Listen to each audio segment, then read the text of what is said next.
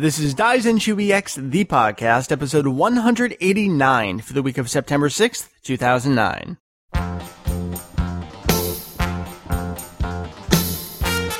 Welcome to Daizenshuu EX, the podcast, an extension of the all-encompassing Dragon Ball fan site, Daizenshuu EX. We cover anything and everything Dragon Ball in hopes of enlightening. Why don't you finish it off and give you something else to say? And a little bit of entertaining. There we go. Hey, Julian, how you doing, man? I'm not too bad. I've had a busy couple of weeks in spite of the relative lack of classes, but everything seems to be going pretty smoothly. Excellent. I'm watching you now. For some reason, my camera didn't want to work, so I have a one-way view of you and your sunglasses. Yes, feeling dangerous, or maybe just dangeresque, but anyway. Haven't talked to you in a while. What's been going on? Well, let's see. My parents came in August. I think I mentioned some kind of top secret thing. Yeah, that was the top secret mission? Yeah, so I spent 2 weeks with them traveling around Japan and having a good time. It was nice to see them. Excellent. They'd like me to come back, but I'm thinking maybe instead of the winter, it might become next summer. Only because the weather in winter in our part of the country is just completely unpredictable sometimes. You're totally just delaying ever coming back at this point. No, I do intend to come back. What is your plan? Do you plan on staying there for quite an extended period of time? I mean, you have your work visa now and everything, right? Right, and I just got it extended, so it's valid for another 3 years. My current plan is to start another year from this coming April, so at least another year and a half or so. All right. And I don't know if my microphone just picked that up, but that's the other thing that's going on right now is my 2-year contract with my cell phone provider came up, and I decided to switch from AU to SoftBank, and along with that, to get an iPhone. Yeah, what you need to do is move the phone far away from video recording and audio recording equipment, or else you get that noise. But it's plugged into the computer. All right, fine. I'll get rid of it if I need to. Okay, I'll wrap it up in something soft. Yeah, that'll fix it. Because cell phone signal totally doesn't go through other things. Well, no, I just mean it'll make it softer. So you're Julian, you're rockin', and that leaves me. My name is Mike. It's gonna be you and I for the non-topic portion of the show, even though we've already recorded the topic portion, which is already edited and everything. It's gonna be a fantastic one. We're making up for lost time. Last week, it was partially scheduling conflicts and partially let's just take a week off because we got shit to do and it's fun and I like having a weekend every once in a while. So now we're back. We're catching up on that topic, which is going to be a review, kind of full discussion of the Saiyajin arc in Dragon Ball Kai. I mentioned that's already recorded with myself, Mary, Heath from Kanzentai, and our buddy Corey, so look forward to that. You and I are gonna rock the rest of the stuff, though. We got some news, we got releases, and emails, and all sorts of wonderful things. So, if you can be bothered to put your iPhone down for a moment. I'm working on it. Talk about some general stuff here. Sent you over some lyrics. I finally got the Dragon Ball Kai soundtrack and the Power of Dreamer CD single. Very nice. I had an issue with the post office. Where we live now, we have one of those giant mailboxes where it's kind of communal, where everyone in our area of the neighborhood, walks over to it and it's got the little boxes on it. Oh, yeah. So Monday, they left a slip saying, oh, you got a package from Japan. You can come pick it up or whatever. Problem being that the post office opens about an hour and a half after I'm already at work and are closed by the time I get home from work. Now, you could leave the slip saying, hey, you can just leave the package for me, except our mailman doesn't go to our door. He only goes to the mailbox, and he would never see the slip and the mailbox. So I basically waited 5 days to go pick it up, which kind of sucked. But I did get the CDs in.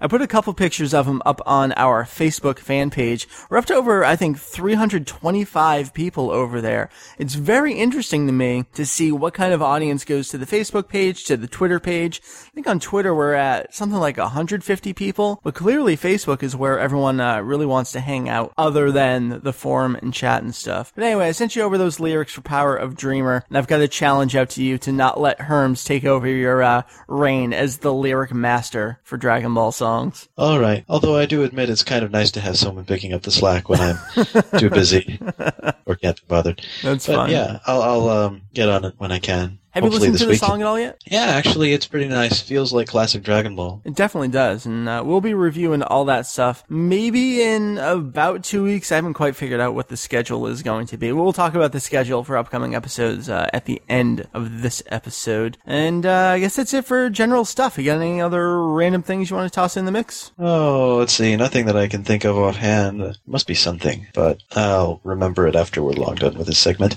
All right. Oh, I know what I can mention. Mary's not here. She's actually off to a friend's bridal shower today. So she's occupied while we're recording this portion of the show. But I wanted to get it done because tonight I'm actually recording a new VG Convos episode, believe it or not. We're doing a Dreamcast anniversary episode, and we're going to be live recording that and putting that out. So it's a recording-filled weekend. $99.99. That's Has it been right, that long already? It's been 10 years. Kind of crazy. All right, dude. Why don't we wrap this up and let's talk about some news? All right.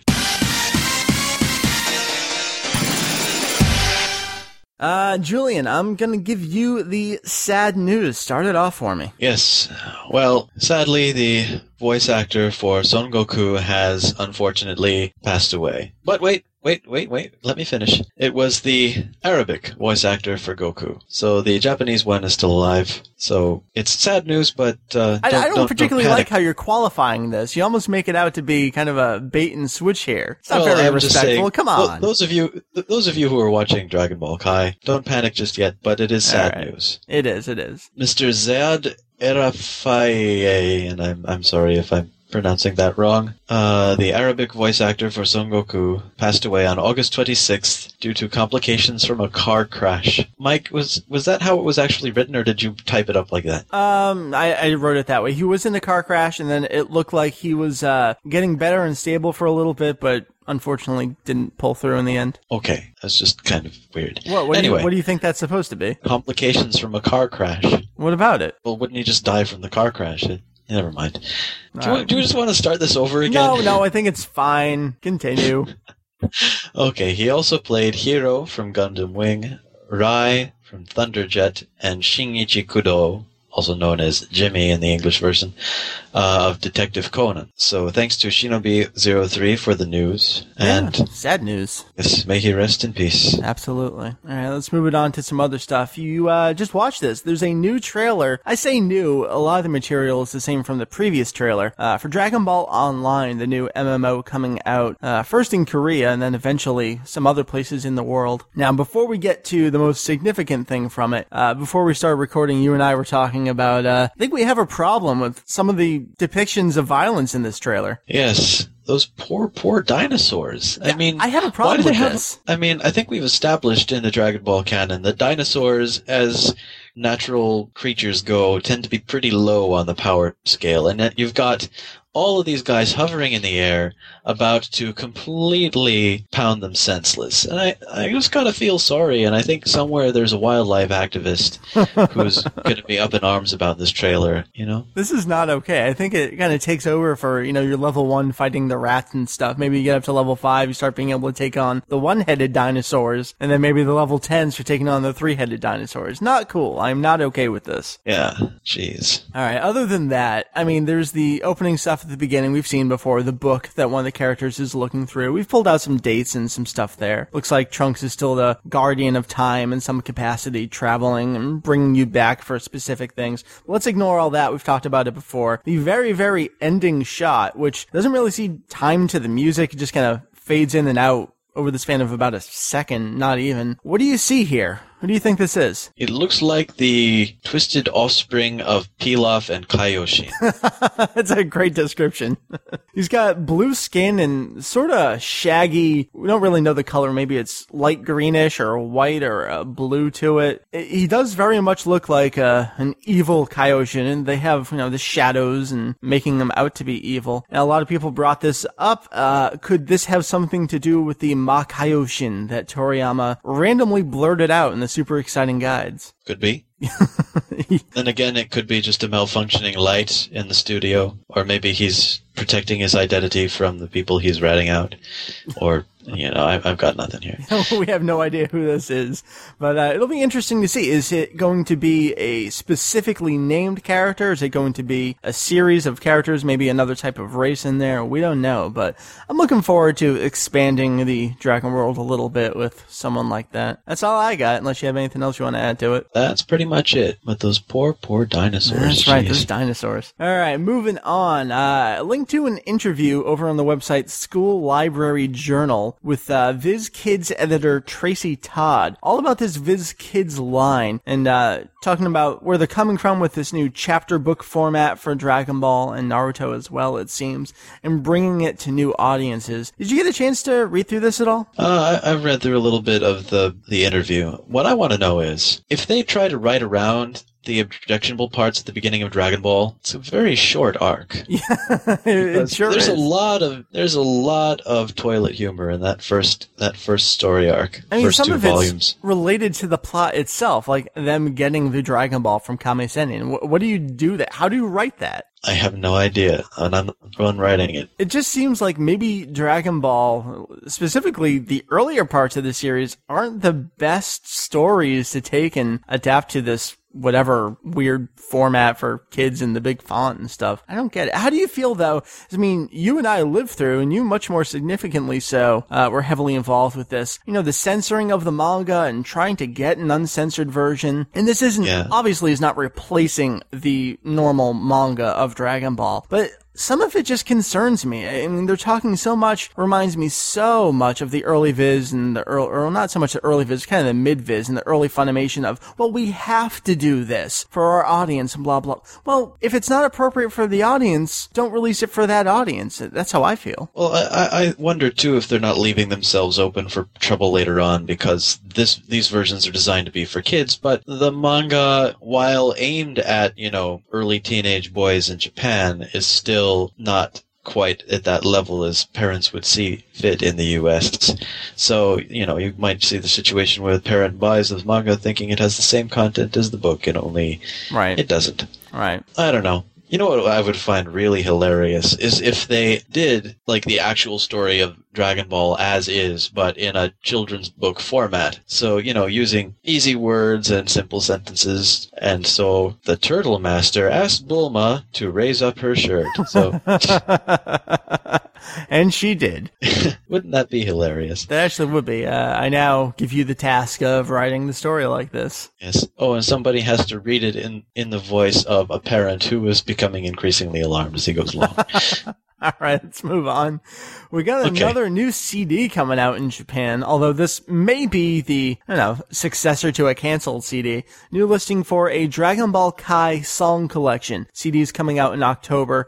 We recently got a full track listing for it, too. It's set to include the opening and the ending, insert songs, although the only insert song we know of right now is Over the Star, and more. But the interesting thing is the character-specific themes listed on here, like Kuririn no Tema, and Vegeta, and Frieza, and even Dende.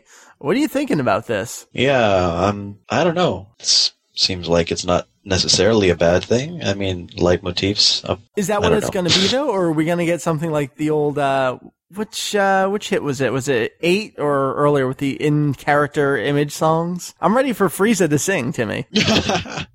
Well, I don't know. My gut instinct says it's probably just, non-vocal music, but that's something. We'll see what happens. Right. But yeah, Frieza singing would be pretty awesome. I'm down for that. Like I mentioned, there was that Kodo-chan pack that was announced for Kai and was canceled kind of out of nowhere, so maybe this is a resurrection of what that may have been. But we'll get to that, I guess, in October as it comes up more closely to its release. Last thing, Attack of the Saiyans. This is going to be the DS release of Saiyajin Raishu as it came out in Japan. The European and American box art seems to be exactly the same as the Japanese original, just with the title change, of course. Not much to say about it. What do you think? Yep. Well, that is what it is. Just about sums it up, I think. All right. I mean, Vegeta's there, large and back, so I think the title fits, although Attack of the Saiyans makes it sound sort of like Attack of the Clones or Attack of the Evil Body Snatchers. Well, they are aliens, I guess. So right. Anyway, where was I? I'm looking forward to playing it. It's been out in Japan for a while. For an RPG like this, I'd rather just wait for the English translation rather than struggle my way through. Now, the recent gameplay videos that I've seen online, IGN, Game Trailers, a couple other places, have been the English version of the game, but with the Japanese voices. So I don't know if that's going to be the European release. If the European release has the Japanese voices, I'd rather import that than the American one if that's going to get the English Funimation cast. But we don't really have any confirmation on any of that yet. So that's the news. Right now, we're going to take it over to the topic. So Julian, you'll be stepping away for a little bit. Mary's going to join us. Yes. Keith's going to join us. Corey's going to join us. We'll talk about that for about 70 minutes, and then we will return to you and I. Lady and gentlemen, I have gathered you all here today to talk about the thing that is kind of airing on TV over in Japan, and we talk about it from time to time. But now we've hit a point in the series where the first arc of the show is over and the home releases are starting to come out, so it makes sense to give it a proper review, look back, where are we we going from here. So I'm going to introduce Mary as still being here. That's right. Hi. Presumably. Talking about here. Kai. Yeah, indeed. All right. Joining us from Constantine, we have Heath. Yo. What is up? The podcast is going up in relatively short fashion time this weekend. Yeah, what happened last week? I never found out. Schedules and vacation, it was wonderful. I loved it. It was nice. All right. Also joining us, has no website, but is friend of the site and the podcast, our buddy Corey. What's up, dude? Hola, ¿cómo está usted? Fantastic. I understand all of that. That's like 7th grade Spanish there. I can do it. That's about as much as I can remember. So I've gathered you all, this motley crew here, to talk about Kai. Heath, you were following it rather in depth for a while with your episode reviews and comparisons over on the site. Yes, we and were. I know, Corey, you were keeping up, and then I think you and I hit a point around the same time where we weren't necessarily keeping up anymore. I was downloading it, but I was pretty much going, maybe someday, but I never really did. It's about where I am for a little over a month now. Me too. Well, of course This is going to be a very bizarre recap episode. It will. So I think what's important to do from the get-go, as I always like to do, is just a little brief explanation of what the hell it is we're talking about. If you don't know by now, Dragon Ball Kai is what they are calling a refreshed version of the series. It is being broadcast in Japan in a 16:9 aspect ratio. The footage itself is basically upscaled, though there are some new drawings here or there that appear to be done in an HD resolution. Though, and we'll talk about this, the upcoming Blu-ray release will be a high-definition 4:3 aspect ratio. And then the DVDs are 16:9. It's a whole thing. But in addition to it being a new version of the series, it's cutting out a whole bunch of filler. They're calling it a little speedier version, a little more closely to the manga. It's got a new opening and ending. It's also got a completely new musical score by Kenji Yamamoto, who we will know from the Dragon Ball video games for basically as long as the series has been around. It's also completely revoiced by the original cast, with a few changes here and there due to deaths and a couple other circumstances. Is that a fairly accurate description of Kai? Am I missing out any major points? No. No, I think that was pretty good. All right, good. I'm glad we're all on the same page here. The first place I want to start is really the material that's been cut out of Kai. This is something they were really hyping before it even got going. The first marketing materials, they were talking about being closer to the manga, they're going to speed through things, and that was just a huge to-do about it. So I'd like to cover some of the things that were removed from Kai. Now, it doesn't matter that they're filler or not. I think they're important to talk about regardless. Some of the ones that immediately come to mind to me are Gohan and the robot, Goku going down to hell, we've got the Princess Snake stuff, and then the big one is Nappa's little 3-hour fun time. We really don't see a whole lot of that. Heath, let me start with you. Are there any other big filler episodes or scenes? What else was cut out from here? Let's see. The orphans. Oh, that's a big one, yeah. Not to be confused with the orphans in space, but the orphans in space. But the orphans that Gohan goes and hangs out with and helps. Right. And Arlia. Oh, very true. That was a huge one. Yeah. Yeah. Nappa and Vegeta have a little fun. And then we get the Saiyajin history from Kaio. Oh, right. And then most of these aren't really one big block. It's more tiny blocks throughout the entire arc. Mm-hmm. Kami House, mostly when Yurinai Baba shows up. Right. That has almost completely been cut out. Speaking of being cut out, correct me if I'm wrong, but has a certain character been cut out again, ironically enough, now in the Japanese version? To whom, which you speak? The drunk. Lunch? Yes. Okay. She's still around? Is she? Did I miss something? No, yeah, she was cut out where she's drinking at the bar. Okay. That was also cut out. Nice. And I know there was some earlier stuff as well with her and Tenshinhan and Chaozu, and there's a waterfall involved. I think Chaozu's cooking. She's following them Right. around. Very interesting. That's all removed. Corey, how about you? Are there any other little things you remember here and there that are just almost inexplicably gone? No, I think most of the stuff has already been covered. I mean, I know there were little things that seemed to be kind of cut out. I think in the middle of scenes where it seemed like the transition wasn't as smooth, but I can't think of any major segments that were kind of taken out that haven't been covered. Gotcha. Well, let's stick with that for a little bit, because they are removing entire episodes and big parts of episodes, little scenes. That does adjust the pacing of the episodes and really the transitions. There have been many points where they'll cut out, maybe it's a couple frames here and there, but that is enough to create kind of some awkward movements on the screen where there was originally something else there. Something just feels off. That's how it felt to me. They've cut out a lot of the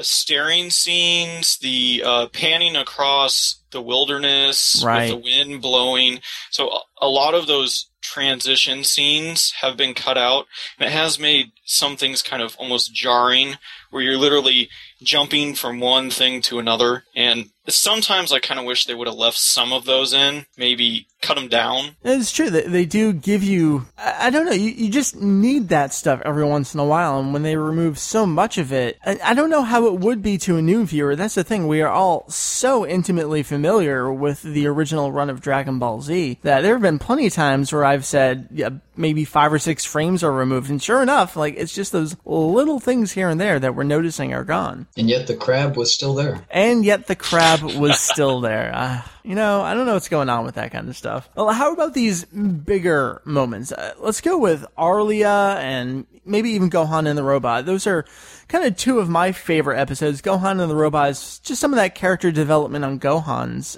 behalf. But then Arlia is Nappa and Vegeta get a chance to shine before they even show up on Earth. Heath, let me ask you, is the removal of, let's just say, these 2 episodes, does it affect the pacing, the character development to you? How does it feel with them gone? I liked the Gohan and Robot episode. It's a good one thing we did leave out. Maybe it's in that episode too. Gohan, where he meets the dinosaur, saves the dinosaur, right, tries to protect it, all that stuff. Those episodes really give you a good insight of how he's developing from a little crybaby to a warrior, basically. And all of a sudden, really, he's just kind of thrown in with Piccolo. We assume he's grown over this period because in the manga, isn't there a little narrator's note that so much time has passed? And everyone's been training. I was going to say, those scenes aren't there in the manga, so if this is closer to the manga, is that better, but we're so used to it? See, and that's kind of the catch-22 that goes along with it. Yes, it's closer to the manga, but you have to kind of figure out for yourself, is that good for you? Because it's going to be different for different people. At the same time, it's nice to see these character developments that we don't really get to see in the manga at all, because most scenes like this do get cut out where they're never actually shown. It's just so much time has passed and here's the next panel. And you just kind of have to assume. So it's kind of nice when they add those things, and it's somewhat of a shame to see them go, I would say. Mary, let me ask you, was character development a big thing that you felt was lacking as we were watching Kai? Mainly during the fights, not so much the training stuff. I was kind of happy to see a lot of the training stuff, both with Gohan and then the guys up at Kami's place. I didn't mind seeing a lot of that stuff go, because I didn't think, maybe with the exception of Gohan, there wasn't a lot of character development. But more more just little things cut from the fights, I think really would have helped as far as like pacing and character development go. Corey, how about you? Did this affect you too much? And you're also coming from primarily, well, I say primarily, I actually don't know what your familiarity with the manga is. Are you more of a TV version, the manga version kind of guy? Yeah, I mean, it was more the anime for me because that's how I sort of came into the series. I didn't actually really pick up on the manga, aside from reading some select stuff until probably 2002 or so. Okay. So, I mean, I'd actually been watching the anime itself for probably about 6 years at that point. Right. Okay. You're in the same boat as me. So was missing this stuff kind of jarring to you as well? It kind of was, just because, I mean, yeah, some of it you can appreciate is, toning down stuff that just kind of felt like it was keeping the show from going too slowly. But it's, at the same time, looking back, I saw Z first. So, I mean, those scenes kind of helped me to get more, I guess, adjusted to who was who at the time. Oh, totally. So, I mean, coming from knowing Dragon Ball now and watching this, it doesn't have as much of an effect maybe as someone that would be watching Kai maybe for the first time. Right. Because, I mean, it's more time, Gohan and the robot, you get to learn the character some more. You get to actually see how he reacts to certain things. The training scenes, hell, you get to see just how goofy Goku is and how he actually gets his way out of it. Same with the whole Princess Snake thing and so forth. Let's move away from the pacing of a little bit. I know we're going to revisit it. I want to talk about censoring. Early on, this was a big thing, and then it kind of toned off, but I think it's coming back around again, maybe in the Frieza arc, so we can't get into it in too much detail there. But I think the biggest example at first was the Makanko Sappo that killed both Goku and Raditz. And what's up with the whole? Heath, I know you did a pretty good analysis of this. What happened? Okay, so this was in episode 3, I believe. Yes. It's an interesting point, I think, to make that there's a weird comparison that you can do with the manga, where in the manga there is not as much blood as there was in Dragon Ball Z. Right. So we already kind of know that Toei added that. Well, hold on. I want to give you a different example, because we get to the Cell arc, specifically Super Saiyan 2 Gohan. The most graphic thing from the manga I can picture are the Cell Jr. brains. Right. That's in the manga, so you're saying at least at this point in the series, the TV version is more violent. Yes. Okay. At this point, just for this comparison alone. Okay. They've added more blood than what was actually there, but then at the same time, in Kai, they took away even more than what the manga showed. So that's why it's really, it's weird, because it doesn't even really fit with the manga. So it really is kind of a true censoring, because it just looks like, someone took a lighter and burned a hole on his chest and, right.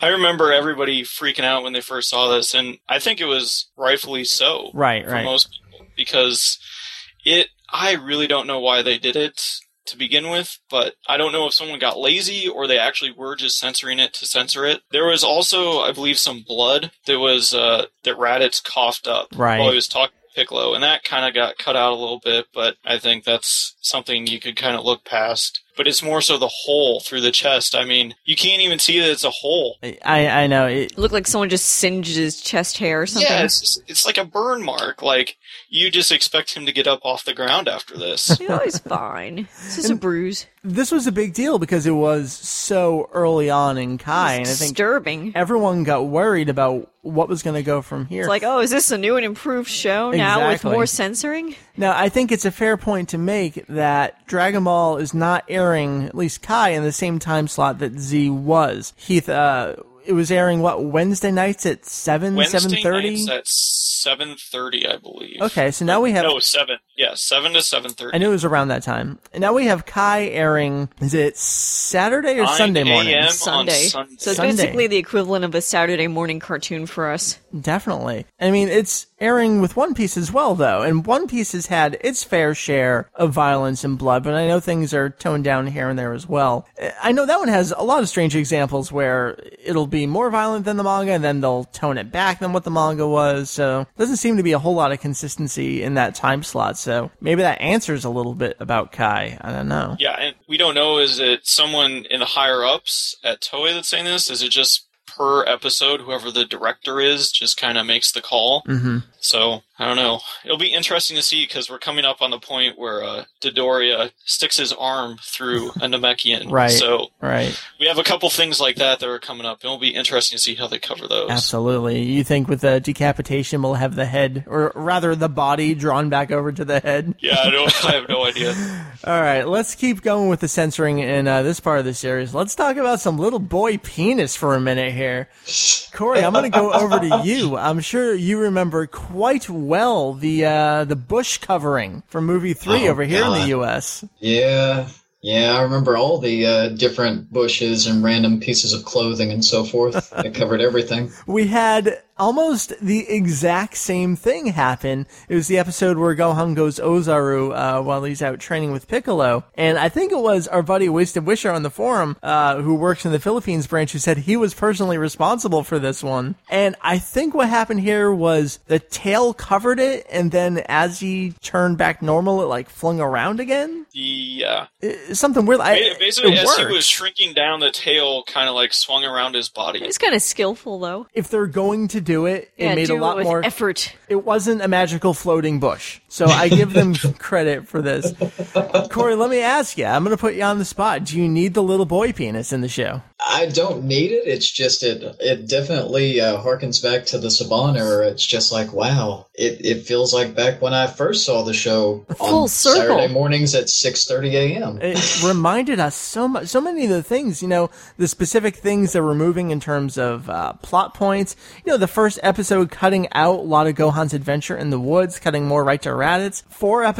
5 episodes turned into 4 episodes for the Saban edit with Funimation. And now those 4 episodes kind of turned into 3 episodes. Yeah, it's like editing on crack. It's very strange. It feels like the original Funimation edit of the show from I know, time to it's kind of deja vu, and I don't know if I like it. Mary, I want to ask you about some certain visual effects that are sometimes censoring. A little bit of strobing. And was that kind of mixed, like subtle strobing turned down mixed in with like motion blur and like frame blending. Now, tell me about this, because I know you immediately notice and yell at it every time it happens when we watch it. I do the same thing. Like, no, stop the frame blending! So explain to me what exactly is happening. It looks like it's a combination of trying to cover up some of the lighting effects and also trying to compensate for the lack of frames in the animation. Gotcha. So by frame blending, they're trying to make it look like there's actually a lot more cells being animated, but that's not the case. It's just a filter. Now, how do you feel about it? It's very artificial. Horrible. It looks horrible almost always. It's just very artificial looking, and I don't think it has any place in any anime ever. I mean, even if it's a show this old, I think it makes it stand out more. Right. It's pretty bad. Well, it just looks super lazy. Yeah. It does. Yeah. I mean, it's just hey, we didn't really want to put the effort in. No one will really know if we just blend everything together. I mean, it's taken out detail in a lot of things. Which is something we've railed on Funimation about, is if you're going to do this stuff to the footage, don't destroy it in the process. Yeah, because there was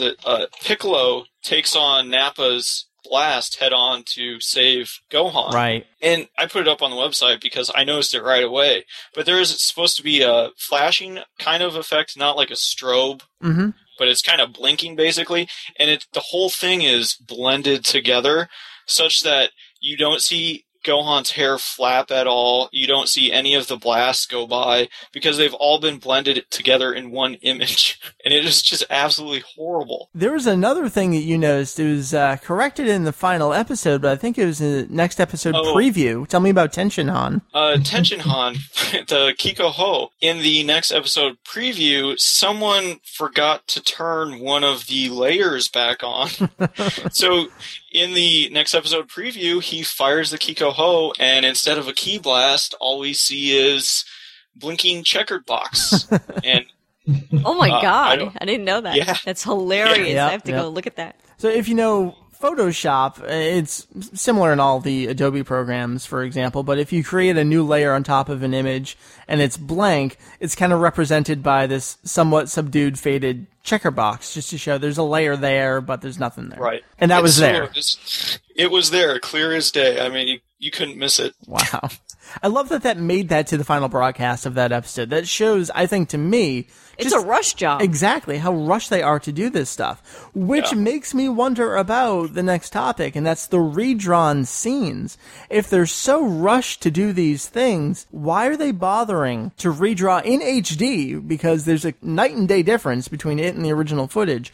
Some of these scenes, and then I've seen a lot of conversation lately, and I'm totally with them. Why do they do the scenes that they do? Yes, I totally get that. It's messed been up. very, very random, really. When they first started pimping the show before it even aired, they noted that they would be updating most of the key blasts and whatnot.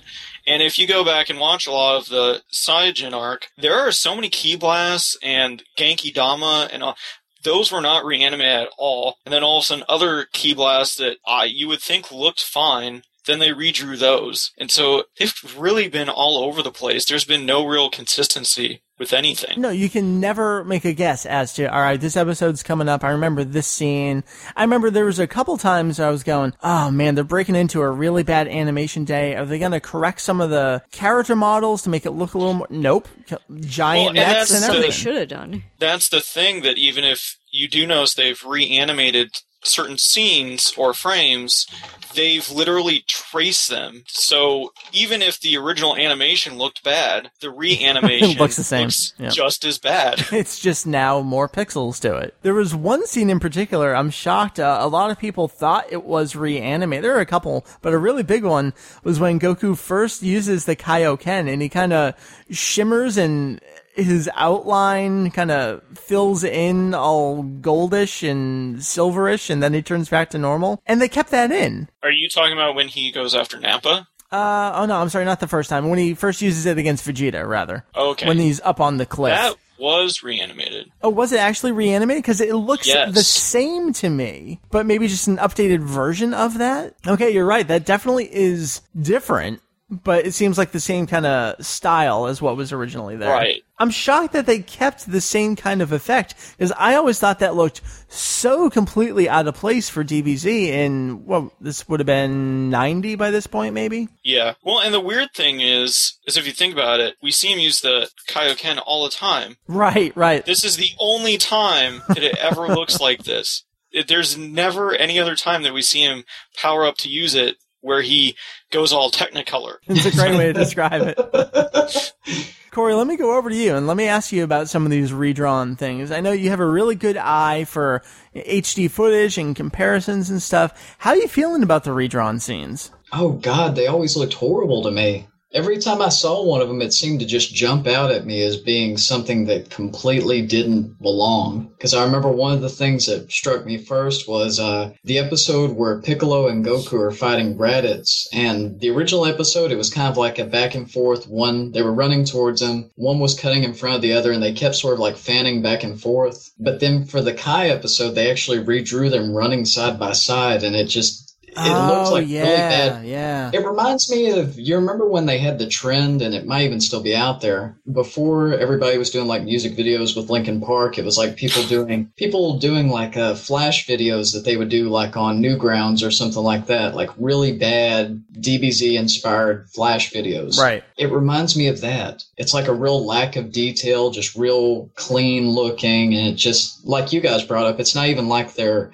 redrawing the footage so it looks better. It's just tracing the footage so it looks just as bad, just with less detail. Oh, it's painful. Because, I mean, it's not even, it seems like a lot of the depth in the image is gone, too. Like, it's not, you don't have, like, shadows and highlights and stuff like that. It's just exactly. one color. Well, that's a good segue into the original footage, which is now upscaled into an HD resolution. This might be a little more positive than we're talking about with the redone footage, but how do you think just the regular footage of the show looks and holds up? I mean, keep in mind, I've been watching the show on an HD television, through the Dragon Boxes, scaling it up. Right. So, I mean, what they've done, I mean, it's hard to tell because, of course, I'm dependent on whoever's encoding it. Sure. It looks kind of blurry, in all honesty, compared to the stuff that I upscale through my own equipment. So, I mean, it's not it's not bad necessarily, but I'll probably wait until I actually see their commercial release to give a full opinion on it. I think that's a good point. I mean, even if we are watching 720 rips, they are lossy encodes, and we know we're getting a high-def 4:3 aspect ratio anyway on Blu-ray, so it'll be very interesting to compare what that upscale looks like versus a 480p upscale from the Dragon boxes with some of our own equipment. My only thing has really been, and I think it stands out quite a bit, especially in certain scenes, where they've zoomed in on that frame, and you can see the black lines are not solid. Yep. You can see a lot of, I don't know if you call it dirt, just where the pen never quite made it to the page. Right. Yeah. And that stuff was in the original, but they're doing more of it, now that it seems. It's blown up, it really, really stands out. Especially when it comes in a scene that's right before a reanimated scene. Oh, absolutely. The contrast, like I've been saying, is just completely night and day. And the first hint you get is when you go from the opening back over to the regular footage. But then when they mix it up, I think there was one scene where Kame-Sennin, I don't know if he was sneezing or blood out of his nose, but it was a close-up of him. And it looked like this strange HD flash animation in the middle of my DBZ episode. It totally threw me off. Let's turn it over to some other things. Again, this may be more positive than we're kind of talking about in general about Kai.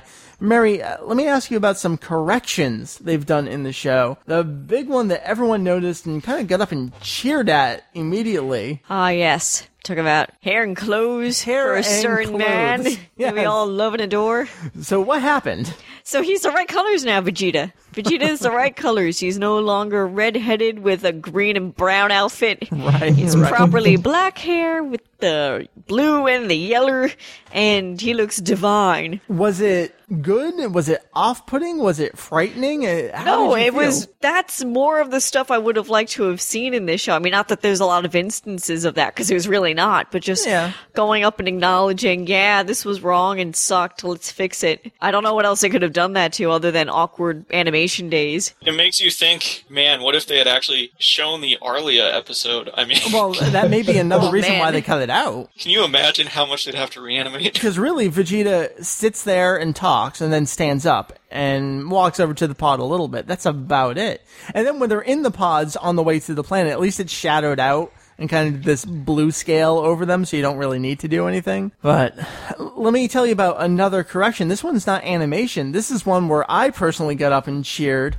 This is a scene where Gohan is fighting Vegeta toward the end of the fight. Now, in the manga, he doesn't say anything, he just fires the blast. In the original Japanese version of DBZ, as it aired in Japan on Japanese TV, totally ignoring any Funimation dub stuff, Gohan fires an attack that we've now seen once before. He first used it against Nappa. It was called the Masenko. When he fires this exact same attack, same hand motions and everything on Vegeta, he yells out Kamehameha. Now, as far as we know, Gohan does not know the Kamehameha. These are not the hand motions for the Kamehameha. And this was unfortunately carried over to the original Funimation dub of the series, leading many, many people to be confused back in '96. I was very, very excited to see that they corrected this, and Gohan yells Masenko in Dragon Ball Kai in that scene. Again, with the Vegeta recoloring, this is the attention to detail that I was hoping for. Are there that many examples of this? I don't know, but I noticed them when they fixed them, and that really stood out to me. There was one other scene, the logo on Goku's Dogi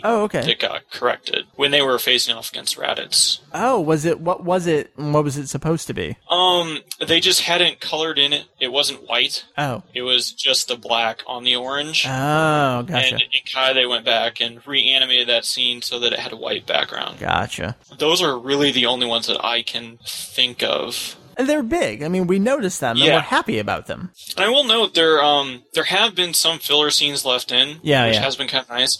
But most importantly, I don't know if you want to call it important, but there have been some scenes that have been rearranged. Oh, yeah. And a lot of the early Funimation dub. Yes. And in a way, some of it has actually worked quite well. They're nice setups where they decided, let's keep this filler scene in, but we're going to move it over here where it kind of makes more sense since we've cut all this other stuff out. Is there an example of something like that? There's one episode that starts off with Chi-Chi. She's thinking about Gohan and how he's doing, and he's off with Piccolo, and it fades over to that, where originally in Z, those two scenes were flipped. Oh, okay, that kind of stuff. I know a lot of people, you were mentioning pace, and I know we'll talk about it a little later on, but the editing, I don't know if some people have noticed, at least in my mind, it got better as the series has progressed. Oh, it sure did. I was so down on it with the first episode. I don't know if this has anything to do with it, but I did make a note of it. Fukumitsu Shinichi did all of the editing for anything that was ever animated Dragon Ball-wise. Okay.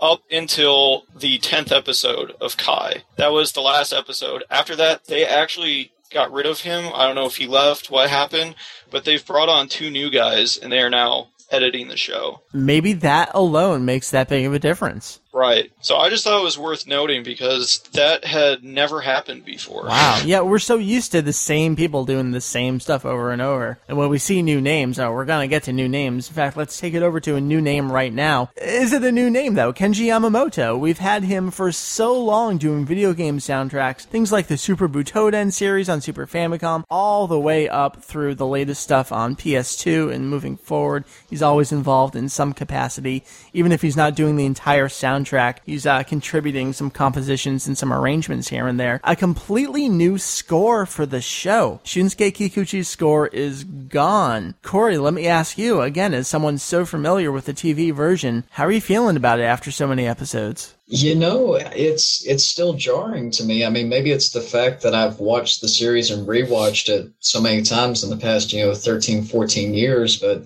you see a scene come up, you're so used to it, you've got it all in your head. The dialogue's basically exactly the same, but then the music, right. It's funny, you mentioned his role in the video games. I hear the music and I'm like, shit, where's my controller? I mean, it's like a reflex. You hear it and you're like, exactly, well, yeah. shit, I shouldn't be watching. I should be playing. Because that's one thing I was going to note. There are some points where you're watching it and all of a sudden, am I watching a video game? That's just the feeling that comes off almost. In fact, people have pulled out a couple musical cues here and there from the Budokai game soundtracks. I mean, they are the exact same songs. It just feels so much like that.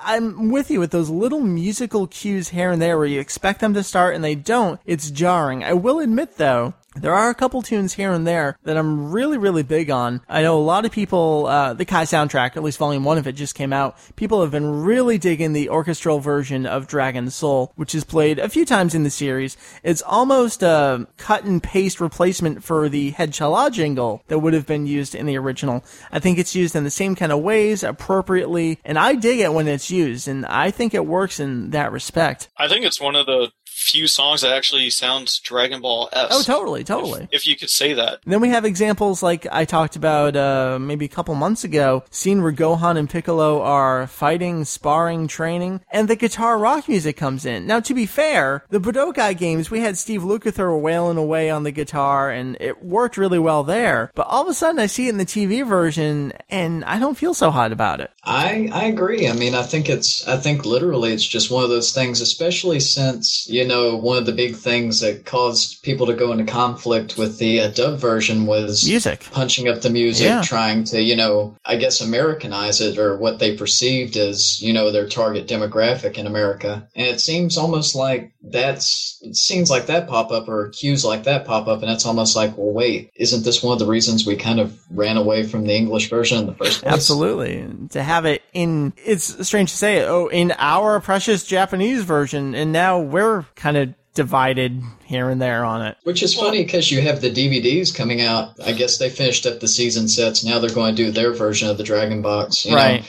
English voices over the Japanese original soundtrack. Now we have something that's almost like a facsimile in some respects of the English soundtrack with the Japanese voices. It's so true. It's like we flipped. What world are we living in? Turnabout. Well, there were even some points where in the original series it's silent, and you notice that a lot in Kai. There's almost always something playing through the entire thing. And at some points it fits really well, and at other points I don't like it. And even when I like the music, I'm still having the problem of, similar to Funimation's treatment of the series, I need some time. Let me breathe here, and maybe it's appropriate, but I'm getting sick of hearing the same jingles over and over. Yeah. I noticed that's one thing. I mean, I know that Dragon Ball, especially with Z, I guess, I maybe didn't notice as much in Dragon Ball, the original. You did hear a lot of repetition of a lot of music. It would be introduced, like, I think the one song that was introduced in movie number 3 that went on to be used over and over and over again. Yeah. Yeah. But I mean, in this case, this arc was 14 episodes? 16. 16 episodes? Okay, 16 episodes in, but still we're hearing stuff seemingly kind of repeat over and over again, like the death theme that they used. I know a lot of people kind of went, oh, okay, that really works well for the scene, but then it seemed like it kept popping up over and over. And unrelated to death. Yeah, exactly. Yeah, because there's when Vegeta's climbing into the pod, they played that song. And I didn't know why, but somebody did point out that a lot of, Corey kind of mentioned that the score in Dragon Ball Z really didn't change until you got to Majin Buu, where we really got almost an entirely new soundtrack. That's a good point to make. Through Dragon Ball, it's all Shinsuke Kikuchi, but as you get to a new arc, more pieces are introduced, but they're still using pieces from maybe 1 or 2 arcs back. So in the Saiyajin arc, you're still using some pieces from even the 22nd Tenkeichi Budokai Piccolo Daimao arc. Some of that stuff is still being carried forward. I know a piece of music that a lot of fans love when Piccolo dies. It's a song from Dragon Ball Movie 2. That kind of dipping back and using the catalog. So while we hit the Cell arc and we have, new music for that point, we're still using some Frieza stuff at the same time. Here we are in Kai. It's its own self-contained entity. No back catalog of music to also rely on. So you're kind of stuck with whatever they've composed. Well, and even up until that point, we didn't get any new themes for anything, really. Like opening, ending themes, eye catches. Right. Those were all the same up until the Buu arc. Right. We're mixing stuff up here. I was trying to keep up with the eye catches for a while. Maybe I'll go back and add them in as well. But it seems like every 5 or 6 episodes we get some new eye catches, which is cool. I think the art is nice. And that's a nice thing where you can mix it up but not be alienating at the same... Like it's the same jingle. It'll just be some different images on there. The Saiyajin arc alone had 4 eye catches. Right. I like it. I'm okay with that. I think that's a cool thing. While on the subject of music, let me ask you guys, I think it was episode 17, whether or not you consider it the Saiyajin arc. I'll consider it the cleanup of that. We have our one and only insert song so far, Over the Star, which was on the Yeah Break Care Break CD single. When it came out, as far as we knew, it was just an extra image song on there, like on the Dragon Soul CD single. And then it pops up with the piano version, and then the vocal version plays in the episode. We had 4 insert songs in DBZ. Now, Kai, we got going with 1. Corey, did you even get to this point? I have not. It's funny, I actually had gotten a copy of that CD, so I mean, I know the song exists, right. But I actually saw it on the notes, and I'm thinking, wait, did they play that in the series? Did I just sort of like fall asleep during that? I'm very similar to you. Let me tell you what happened. I saw everyone talking about it. It was another case where, like you, I've got 2 episodes sitting on the disc waiting for me to watch, and I'm reviewing the CD single for Yeah Break, and I'm going, crap, this was used in the show. I should talk about that in the review. That means I gotta watch the episode now. So in order to do my review, I disgruntled went and watched an episode of the series. To be fair, I thought it was used fan-fucking-tastically. I thought it worked extremely well. It fit everything. My only complaint is that they were setting up the scene so well, then they hit an eye catch with the funny jingle, and then they bring it back, unfortunately, to the solemn tone the song comes in. It just shook you out of that scene, basically. Absolutely. Which I know a lot of people complained about with Funimation releases. Then we fought to get the eye catches back, so I kind of understand where they're coming from a little bit. You had that sometimes in the original show anyway. Oh, absolutely. In the middle of like an intense dramatic scene, and then Gohan pops up. Right. It's like, wait, someone was getting killed. Can we get back to that? Heath, how'd you feel about it? Were you still doing the detailed analysis by this point? That was the very first one that we did not do detailed analysis. Okay, but I'm sure you're familiar with it. How'd you feel about it? Yes, I thought it fit absolutely perfect. I mean, they did a great job with that. It's the scene where they go to pick up everyone's bodies, put them in capsules, and Bulma's all teary-eyed, and if you look at even the lyrics, it's very fitting. So I don't know if that was planned at all or what, but it turned out really good. Definitely. And, it just showed up as being included on the upcoming Dragon Ball Kai song collection. So I think they're going to be pimping that pretty good, that it was an insert song. I'm excited. Can we note sound effects? Sure. What do you have about sound effects? Well, when they first announced that they were doing Kai, they said that they would be using updated sound effects. Right. But in the credits, if anybody's looked at them, Arai Hidenori is credited with all of the sound effects. He did all the sound effects for everything else Dragon Ball related in the past. So basically, they just went and took all the old sound effects. I don't know if they had recorded them in stereo. I know the Dragon Box, the movies came out. Those sound effects were all in stereo, so I assume they were originally recorded in stereo. So they went back to whatever masters, yeah. Right. So they're basically just reusing them. Not sure how updated they actually are. I was going to say, as far as I could tell, it didn't sound different, like their placement or their use or anything. And there are some points, I know DBW noted it because he did all of our audio stuff, audio comparisons, that there are a couple instances, and it's more at the beginning of Kai when we see Gohan do funny, silly little things. They've added in, I guess you would call them old cartoon sound effects. The Hanna-Barbera stuff. Yeah, basically. And I don't know why they inserted those, but I don't like those at all. I can't say I noticed them, but I'm sure now that I'm aware they're there. I think I noticed them. Did you? Yeah, I was like, what? Yeah, it's really driving the Saturday morning cartoon point home. Yeah. Exactly. And I don't know if that's why they include them, because they're like, oh, it's Sunday morning, kids are watching, we gotta throw these in. But as far as updated sound effects, I think that's pretty questionable. Because even in the credits, it says, original sound effect design. All right, and they credit him with it. So really, they're just taking the master files, and maybe they'll pan them left to right as something's happening. Right. All right. But they're updated. Just like everything else. Exactly. Let us talk about the cast. The majority of them are the same. We have Masako Nozawa as Goku and Gohan. We've got Ryusei Nakao showing up early as Frieza here. We've got Ryo Horikawa as Vegeta. I mean, it's Toshio Furukawa, Hiromi Suda. It's everyone we've come to know and love. Tanaka Mayumi. Absolutely. Rocking it strong. She's so used to being the main character now. She's come back. I know. But there's some new cast members. Some of them we've heard before in some capacity in Dragon Ball. And some of them, we don't really know what we're dealing with here. The first one that I think we learned about, at least one of the earliest ones, was Kami Sennin. Kohei Miyauchi, we did a whole episode on the podcast here about Kami Sennin's various voice actors. I think Daisuke Gori or Joji Yanami even had one little line in a random Dragon Ball episode. It feels like everyone's done this character. But Kohei Miyauchi... Daisuke Gori doing it. No, that would be hilarious, though. That would be. I meant Joji Yanami. His big manly Kami Sennin voice. Totally different character.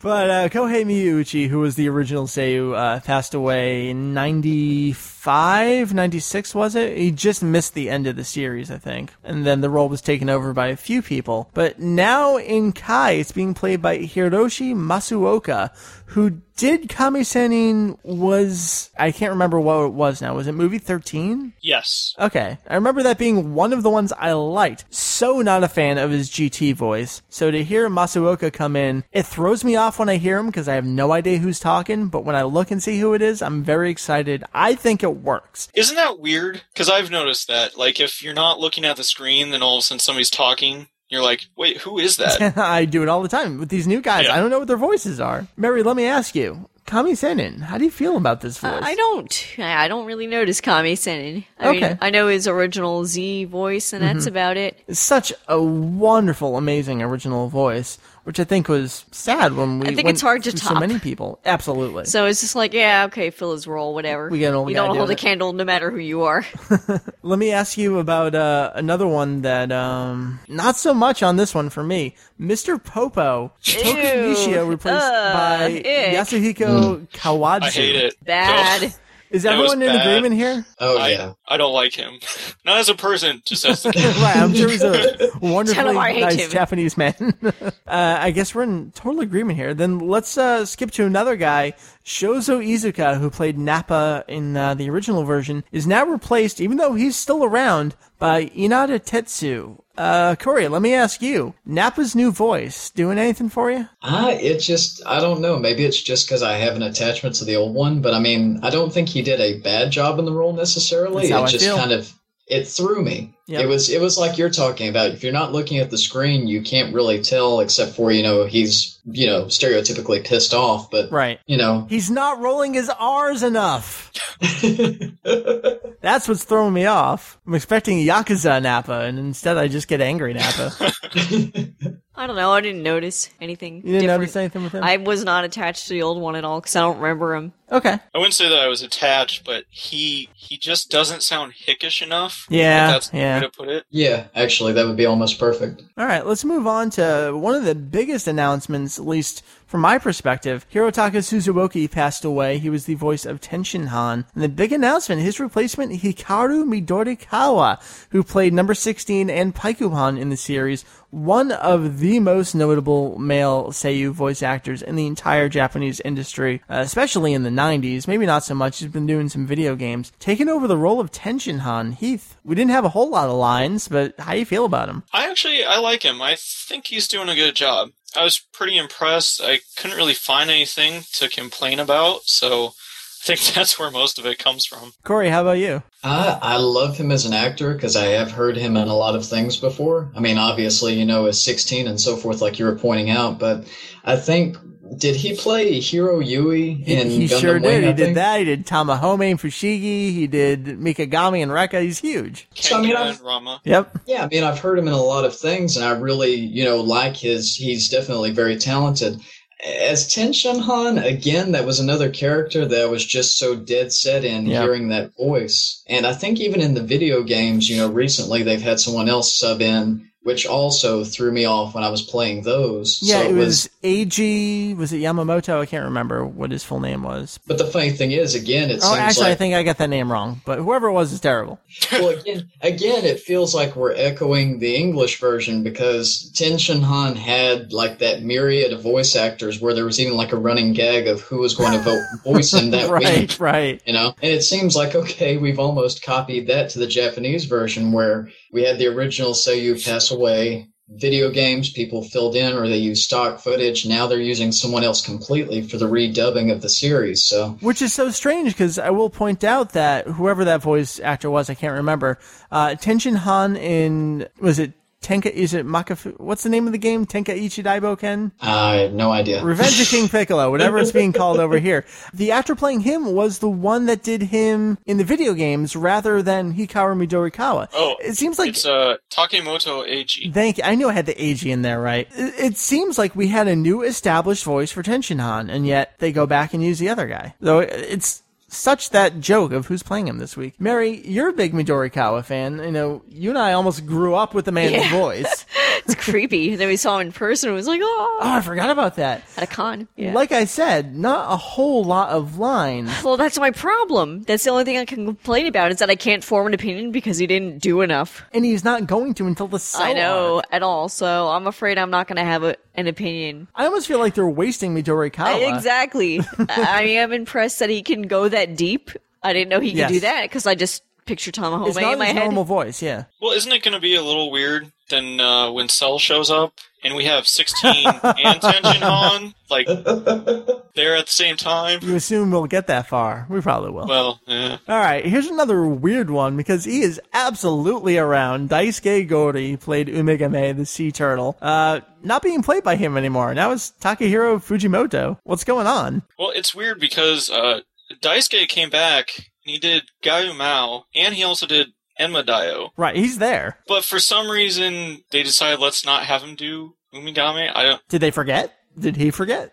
I mean, he can keep track of his voices. Well, and my only hunch is maybe some of the animal characters have been voiced by almost the same person, so I don't know if that's what they were going for. Okay. But it could just be he wasn't around that day. I don't know. Yeah, I'm busy. You guys can take care of it. I don't care about that one. I got enough other characters. I can call Mr. Satan. I'm good. All right, I don't think any of us have an opinion there. Another one, a minor one, someone we, I guess, prior may have assumed would have been cut entirely, but I think a lot of people made the good point that he's hanging out in too many shots for them to digitally edit out. It's Gregory. He was played by Tatsuta Naoki originally, now Takahiro Fujimoto as well. So yeah, kind of an animal character. Honestly, didn't care for me. Anyone else? Ditto. Same. Well, and I'll note, Fujimoto also did the voice of Bubbles. Okay. So I think it really is just an animal thing. Gotcha. He's handling... They're wow. animalists. He's the animal guy. I don't know how one should feel about that. I mean, is he happy about that? He's playing the DBZ animals? He's the mascot guy? Well, it's great that he does Bubbles, because Bubbles doesn't even talk. He just makes noises. See, that's another one where they really could have someone someone completely different every episode. No one would ever know. Yeah. That's it for voices that I found for what we're talking about. Oh, I've got a bunch. Do you have a bunch more from just these 16, 17 episodes? I have actually returning cast. I think you covered most of the new cast for that arc. Right. But the biggest one that I want to note was Utsumi Kenji. Okay, what about him? Shenlong. He came back as Shenlong. He actually left the series. I don't know how many people are too familiar with it, but after the 100th episode of Dragon Ball Z, he pretty much left. Oh, okay. So he had nothing to do with Dragon Ball since, I think, 1991. Yeah, I'd say about 91-ish, yeah. I was shocked to see him credited, let alone hear him come back. Right. Because he got up through, he did Raccoon, and then he came back and he did one more episode as Shenlong, and then he just left the series and replaced by Sato Masaharu. So It was kind of neat to actually see him come back. I hope he sticks around for the rest of the series. Who himself, I think, played Kame Sennin at some point, right? I believe so. He's a filling guy. No, he didn't do Kame Sennin because the original voice actor was still around. Okay, maybe not at that point, but I know he was around until like episode 270. I know Masaharu Sato did Kame Sennin at some point. All right. Who else? Oh, Sato? I thought you were talking about Kenji. No, not Kenji Utsumi. Though he may have. Maybe he did one episode. Sato was his replacement for GT. Okay, that's the guy I can't stand. He also did him in the Jump Special. Right. Yeah. All right, other returning cast. Chiba Shigeru. Ah, my boy. Oh, my man. Came back. So. Well, what is he coming back to? Because he did Raditz, and so far he's done all of the Grandpa Gohan scenes. Did he originally? No. Because that was a much higher, squeakier voice at times. I think he's another one who had several voice actors. So I don't know if they're going to keep him on for Gohan. Shigeru Chiba's the new Grandpa Gohan. I'm down. I am. So I think that was about it. Everybody else is pretty normal. All right, here's a question. What's the Chi-Chi situation? Watanabe Naoko came back to do Chi-Chi. She was the replacement for Sho Mayumi when she left the series. When did she leave? Episode it was 120, I think, something like that. Yeah. And she pretty much just up and left. No reason was ever given. And so I think she's done a pretty good job, mostly because I think most people are familiar with her, because she basically became the official replacement for Sho. Gotcha. Another interesting situation. Yeah, there are a couple of them. But then, of course, we had Yanami Joji come back. Another one of my boys. Man, other than that, I don't think there's anybody really worth mentioning. I mean, Yamcha, Chasu. Yeah. Aono Takeshi came back as Kami. That was also pretty big. All right. He hadn't really done a whole lot until then. So. All right, so that's some pretty good voice stuff. A lot of changes. We're going to cover this more in the future. I don't want to get into it right now, but before we start recording, you told me Ginyu Tokusentai, all of them replaced. Yes, all 5 of them. Along with Kui and Zarbon, Dodoria. That's next season. We'll have a lot to talk about then. Well, and the weird part is, like I mentioned, Utsumi Kenji originally did Raccoon, so we know that he's in on the series. Was it just, right. Well, I'll come back and do Shenlong, but you can't make me do anybody else, because Shenlong only speaks once every 50 25 episodes. Yeah. So, who knows? Were we going to talk about the how we felt about the people that were returning in terms of how they did versus their original performance? Anyone in particular you want to know? I was just... Yeah, that would be a major one, obviously. Tsuru Hiromi. Yeah. A lot of people coming down on her. I'm kind of there, phoning in some of the performances.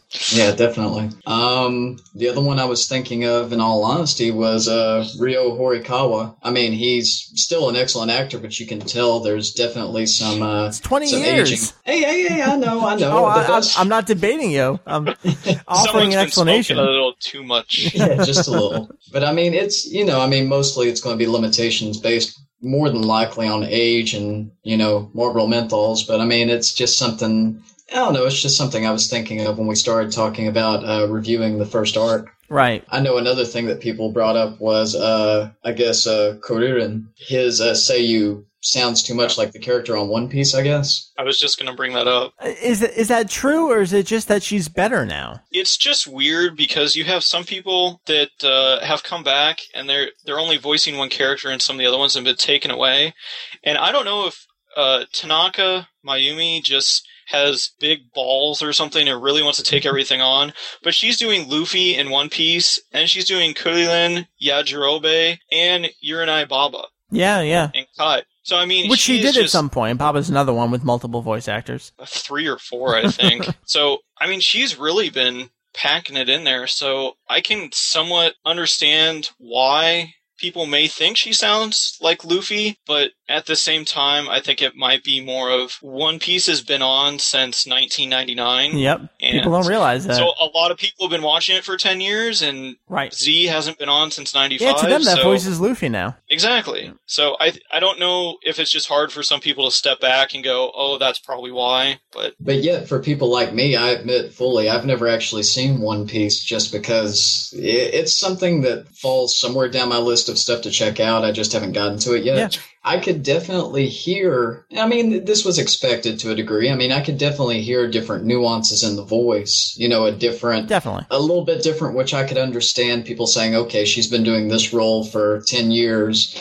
It sounds a lot like the nuances she uses in that role. And I mean, I could also figure with Yajirobe, I mean, ow. Yeah. Just painful. I think she forgot how to do him. Yes, yeah. Absolutely. I really do. I don't remember his original, or her original performance of him. I was like this. I thought he was fun. I don't want to say I don't like it, because I do like it, because I get what the joke was, and I don't know if the joke is enough to sustain that voice, but not one of my favorites, but I think it works. At some points, I think, where it's almost like it just hurts your ears. And you can tell it hurts her. Yeah. All right, well, the final voice, not even so much of analysis, Nozawa herself as Goku and Gohan. Any thoughts? Personally, I think she's almost spot on. I don't even notice differences. When you've been doing the character since 1985 nonstop. Yep. Man, that is definitely a testament to how someone can definitely keep their vocal abilities tight for so long. Because it definitely sounds the same as I was expecting. The only thing I could pick up, and it was very slight, was straining a little bit, on the big screaming scenes and so forth. But I mean, come on, there is a point where you have to factor age into it, and I mean. Right. Performances, it was interesting, performances like her son Gohan and stuff almost seemed to be better than it was back in the olden days. Gohan's so fucking cute. Yeah, exactly. I mean, it's like the cute was amped up to the point where it wasn't like, you need a shot of insulin, but I mean, it was something that it was definitely on par with the character. She definitely has almost tweaked and, sort of polished the edges on it where it does sound believable. Well, and Mike, you talked with Jeff a couple episodes back after you watched the Bardock special. Yes. And she came back and did Bardock in the beginning, and I know you guys talked about the differences in her voice, her tone, and I think she did Bardock pretty well, almost spot on in this as well. I thought it was. It's surprising. There are a couple little... It was the pacing, more than her performance. It was the pacing of that scene. And like we said, let's bring it over to that then. The Bardock special, that's how it starts it off with Kai. Definitely didn't happen that way in the original. They're cruising through it. Almost, they want to use it, but don't want to focus on it so they can get to the meat of Raditz. Is this the way to start Z? Start Kai? Well, now it is Kai. Is that the way you want to start this part of the series now? It's better, in all honesty, I guess, if they're trying to treat the show like it's an entirely new audience coming in, like it's not people like us who have seen everything. Mm-hmm. I guess it's good in a way because it gives almost a feeling of, I mean, you see Frieza in the actual intro and so forth. So, I mean, I guess it gives you a foreshadowing of what's going to come eventually. Yeah, there's this big universe you're going to hit. Yeah, and it's not as jarring, I guess, for someone who's just plunked down the middle of it to go, okay, now we're going to go real quick. Here's this guy. He saved the world, and now he has a kid, and this is a big shock, and all this other stuff. It kind of, yeah, I mean, whereas if you sat down and watched, like, you know, the original Saban version where it was like, okay, we're going to give you 13 episodes of Dragon Ball, and then we're heading straight to the Saiyajin arc. It's like, okay. Who's Tenshinhan? Who's Chaozu? Who's Piccolo? Who's everybody? It's true, because it is like that Funimation dub, where you jump right to this, and people are making references to Goku saving the world and all sorts of stuff. At least here, they're saying, yep, there's this existing lore in this world. My biggest qualm really was the inclusion of the Bardock footage. I didn't think it really fit. Yeah. I liked the build-up with the Dragon Ball highlights. I thought those were good. Yeah, that was neat. A neat. little backstory. Kind of forgot about that. Yeah, I think the biggest thing that I didn't like about it was for anyone, especially in Japan, because, you know, the show right now is for people in Japan. And as far as we know, most of the people that watch it are kids that are getting up on Sunday morning. And the one thing it takes away from anyone that's never seen the series is right away you are told at the beginning of the episode that Goku is an alien. Yeah. Whereas if you originally watch, it's all of a sudden, you don't find out until Raditz tells him. Yep. Yeah, that's true. It really takes that whole thing away. It's kind of a shot in the foot right off the bat. At least for me, it was. You know, I didn't even think of that until you brought it up. I think it's just something that I was so ready for that, you know, they said that, and I'm just like, yeah, we know this. Well, then you compare, just in a way you were talking about Saban, and that almost brings that up as well, is most people saw Z before they ever saw Dragon Ball. So when they went back and watched Dragon Ball, they're like, oh, Goku's a Saiyajin, blah, blah. Well, no one in Japan ever knew that to begin with. Well, Toriyama didn't know that. Right. It's almost another flip again, where now they've kind of pulled another Saban, and yeah. Dragon Ball Kai is the Japanese Americanization reversioning of their own series. It's kind of creepy. It is. Can I mention something about the pacing? We kind of skipped over it a little bit, but just as far as the pacing goes, how did you guys kind of feel about that? The point that you mentioned where 2 new people came in, big difference. Yeah. A lot better. I disagree. You disagree? Yeah, I don't know. I didn't notice any difference. I thought it suffered every episode. That's a fair assessment. I have had plenty of instances, and you heard me, where I was having issues with the way they were transitioning stuff. I think overall, though, it got a little better as it went on. Those early episodes were just atrocious, I think. Yeah, I think it took them a little while to really get into it and kind of figure out what they wanted to do, which is kind of sad because you would hope they had maybe planned that out. Right. Again, proving that rush job on this. But then I crunched the numbers real quick a week ago. Real quick. This arc covered 35 episodes of Z, the original Saiyajin arc, which covered 47 chapters 195 to 241. So if you just break it down by numbers, Z had about approximately 1.3 chapters per episode, which is kind of fluffed out by a bunch of filler episodes, so the number is probably a little higher. Mm-hmm. But then Kai has 3 chapters per episode. Wow, moving along. So, I mean, they're really booking. Do we like that? Do we want that? Yes and no. Yeah, exactly. Yeah. All right, let me ask everyone. Mary, what we've seen, are you digging it? Do you even care at all? Do you want to continue? No, on all accounts. Okay. Don't care anymore. Absolutely do not care. Totally burnt out on Kai. I really wanted to love this because it would give me a good excuse to rewatch the whole series pretty quickly. About when it started, but this is essentially Dragon Ball for people with ADD, and I think its soul, no pun intended, is lost completely. I see what you did there. I feel nothing from this incarnation of the show. I think it's sloppy, and I think the only thing redeeming about it are some of the voice performances from the senior cast. So what would be your preferred experience with the Dragon Ball franchise at this point? Rather than 3 chapters per episode, maybe 2 chapters per episode would be better pacing for me. Not too fast and not too slow. This is way too fast. So if you're going to watch it, we should just watch the original and deal with and then fast forward through the filler episodes. Maybe not necessarily filler scenes, but because I think some of the filler scenes within episodes are kind of necessary for meditating on certain things. Right.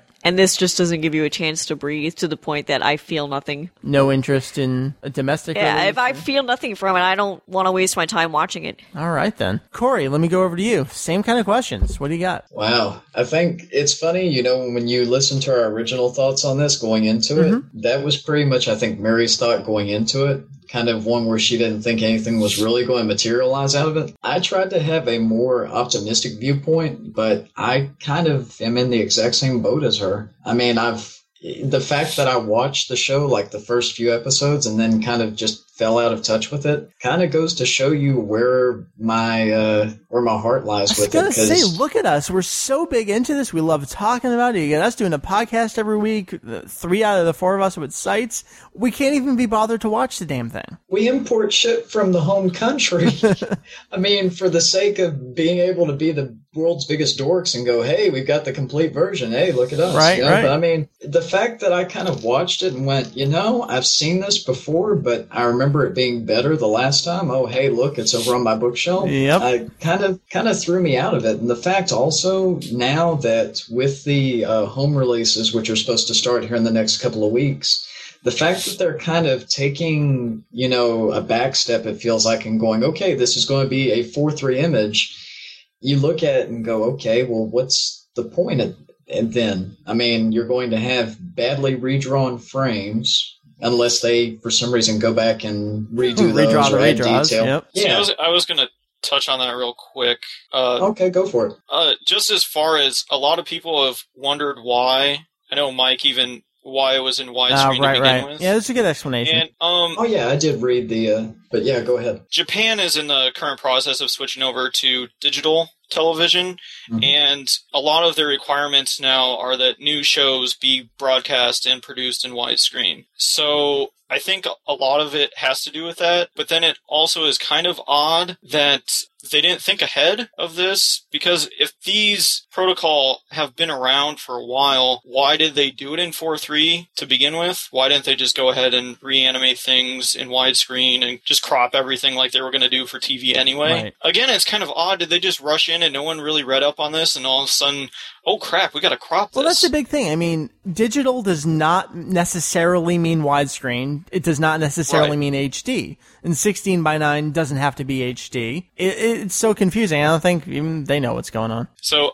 that's my only hypothesis to why it was broadcast in widescreen. Okay. Why? I'm guessing maybe it's just because, well, hell, we reanimated all this crap in 4:3. Well, we might as well release it. Might as well give it to them, yeah. And then if we do one in 4:3 and one in 16:9, well, everyone wins. Then people might actually buy both. Right. Count on the otaku. Here's a question I have. I actually was reading up yesterday because another show I watched, Bleach, had been receiving some HD feeds online, but someone actually pointed out that the show itself is broadcast, I guess, with only 480 lines of resolution, even though it's in 16:9, and then I guess the television station, the digital stations will upscale it. Do we know that Kai is actually being broadcast in an HD native format at this point? I assume so. Because, I mean, I definitely assumed it, but then I read that and I was like, well, shit. We know it's going to come out in HD because they obviously have it, slated for release. But I'm not sure if either of you have read up on this, but I mean, there have been a number of commercial Blu-ray releases in Japan which have actually just been upscales. Oh, especially digital animes, because a lot of them prior to, I guess, maybe 2004 or so, maybe even more if recent. There's no film, there's nothing. Yeah, if they were done digitally at 480, which I think like one of them that people were talking about was Death Note. That one was done at 480. Oh, really? And I think so. I think they were saying it actually was done at 480. And I believe... I was so curious as to why we haven't gotten a Blu-ray release of that. Well, that answers that then. And also people were talking about effect shots, a lot of times are done, I guess, on video masters as opposed to actual, they're done in a standard resolution, which causes shows like, Cowboy Bebop and stuff like that to kind of be, even though those were, I guess, the actual animation itself was cell animation, the effects themselves wouldn't make a transition to HD. Oh, wow. So they'd have to redo them or just upscale it? Or wow. We have like Firefly, if you've ever seen that on Blu-ray. The actual film itself looks great, but then the effect shots look kind of crappy because they were done standard resolution. Gotcha. So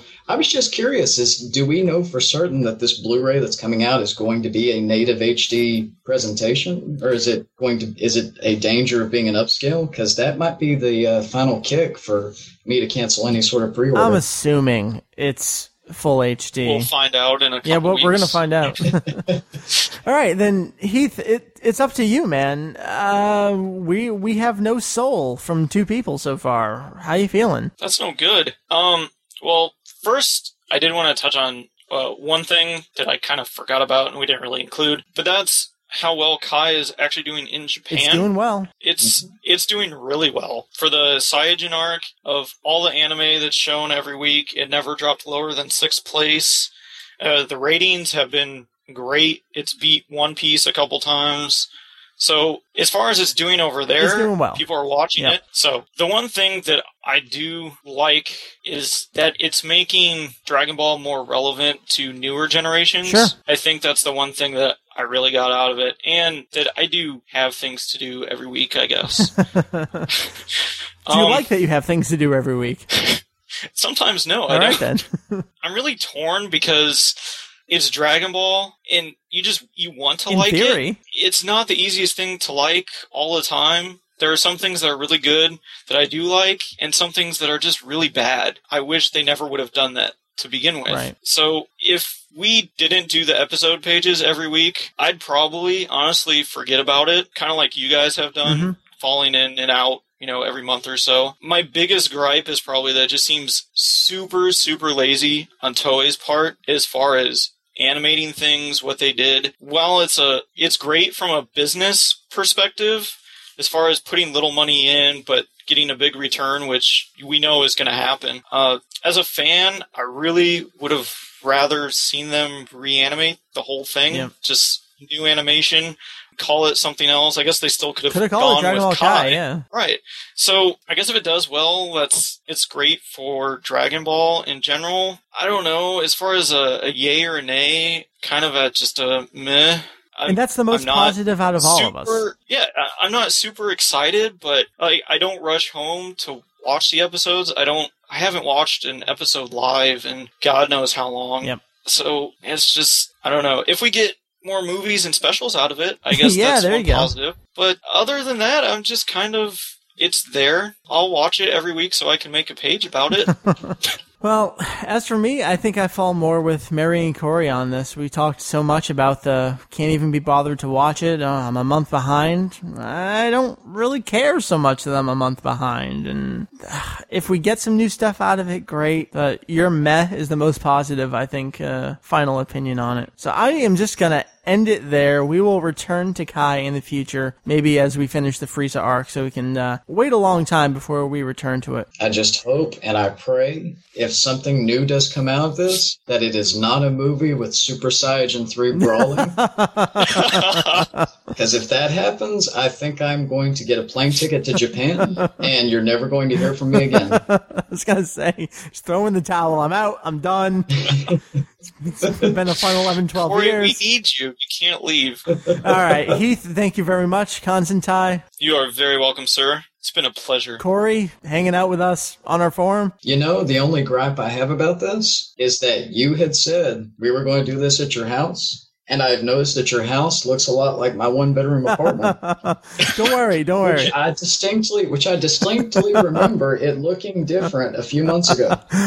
I noticed you've done some renovations. We'll get to that. Don't worry. All right. And Mary as well. Probably the most down on Kai, but justifiably so. I'm with you. And I didn't want to be. It just kind of ended up this way. But I bet that if we eventually review the Frieza arc and we're so far behind that we'll have to marathon it, that'll be a totally different way for us to view it. Maybe we'll have a different opinion for that arc. Lots of new voices. Frieza returning. I'm not even thinking about voices. I'm just thinking about pure pacing and watching an entire arc in a short amount of time. Maybe it'll feel more natural. Very different. All right, well, Temple of Trunks. That's right. Well, we'll get back to you. Yeah, that's the end. All right. Thank you, everyone. Rest of the show now.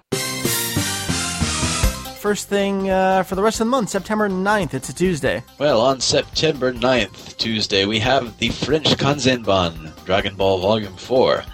It's being put out by Glénat, and it's available for €10.55 or €10 too for pre-order at Amazon France. Very nice. All right, taking it over to September 15th, a Tuesday over here in the U.S. Dragon Ball Season 1 remastered season set from Funimation. Finally, an uncut home release of the first 13 episodes over here in North America. Very, very interesting and exciting to get them. It's actually going to include episodes 1 through 31 on this 5-disc set. The dub has a 5.1 track, and of course the Japanese original mono track will be there.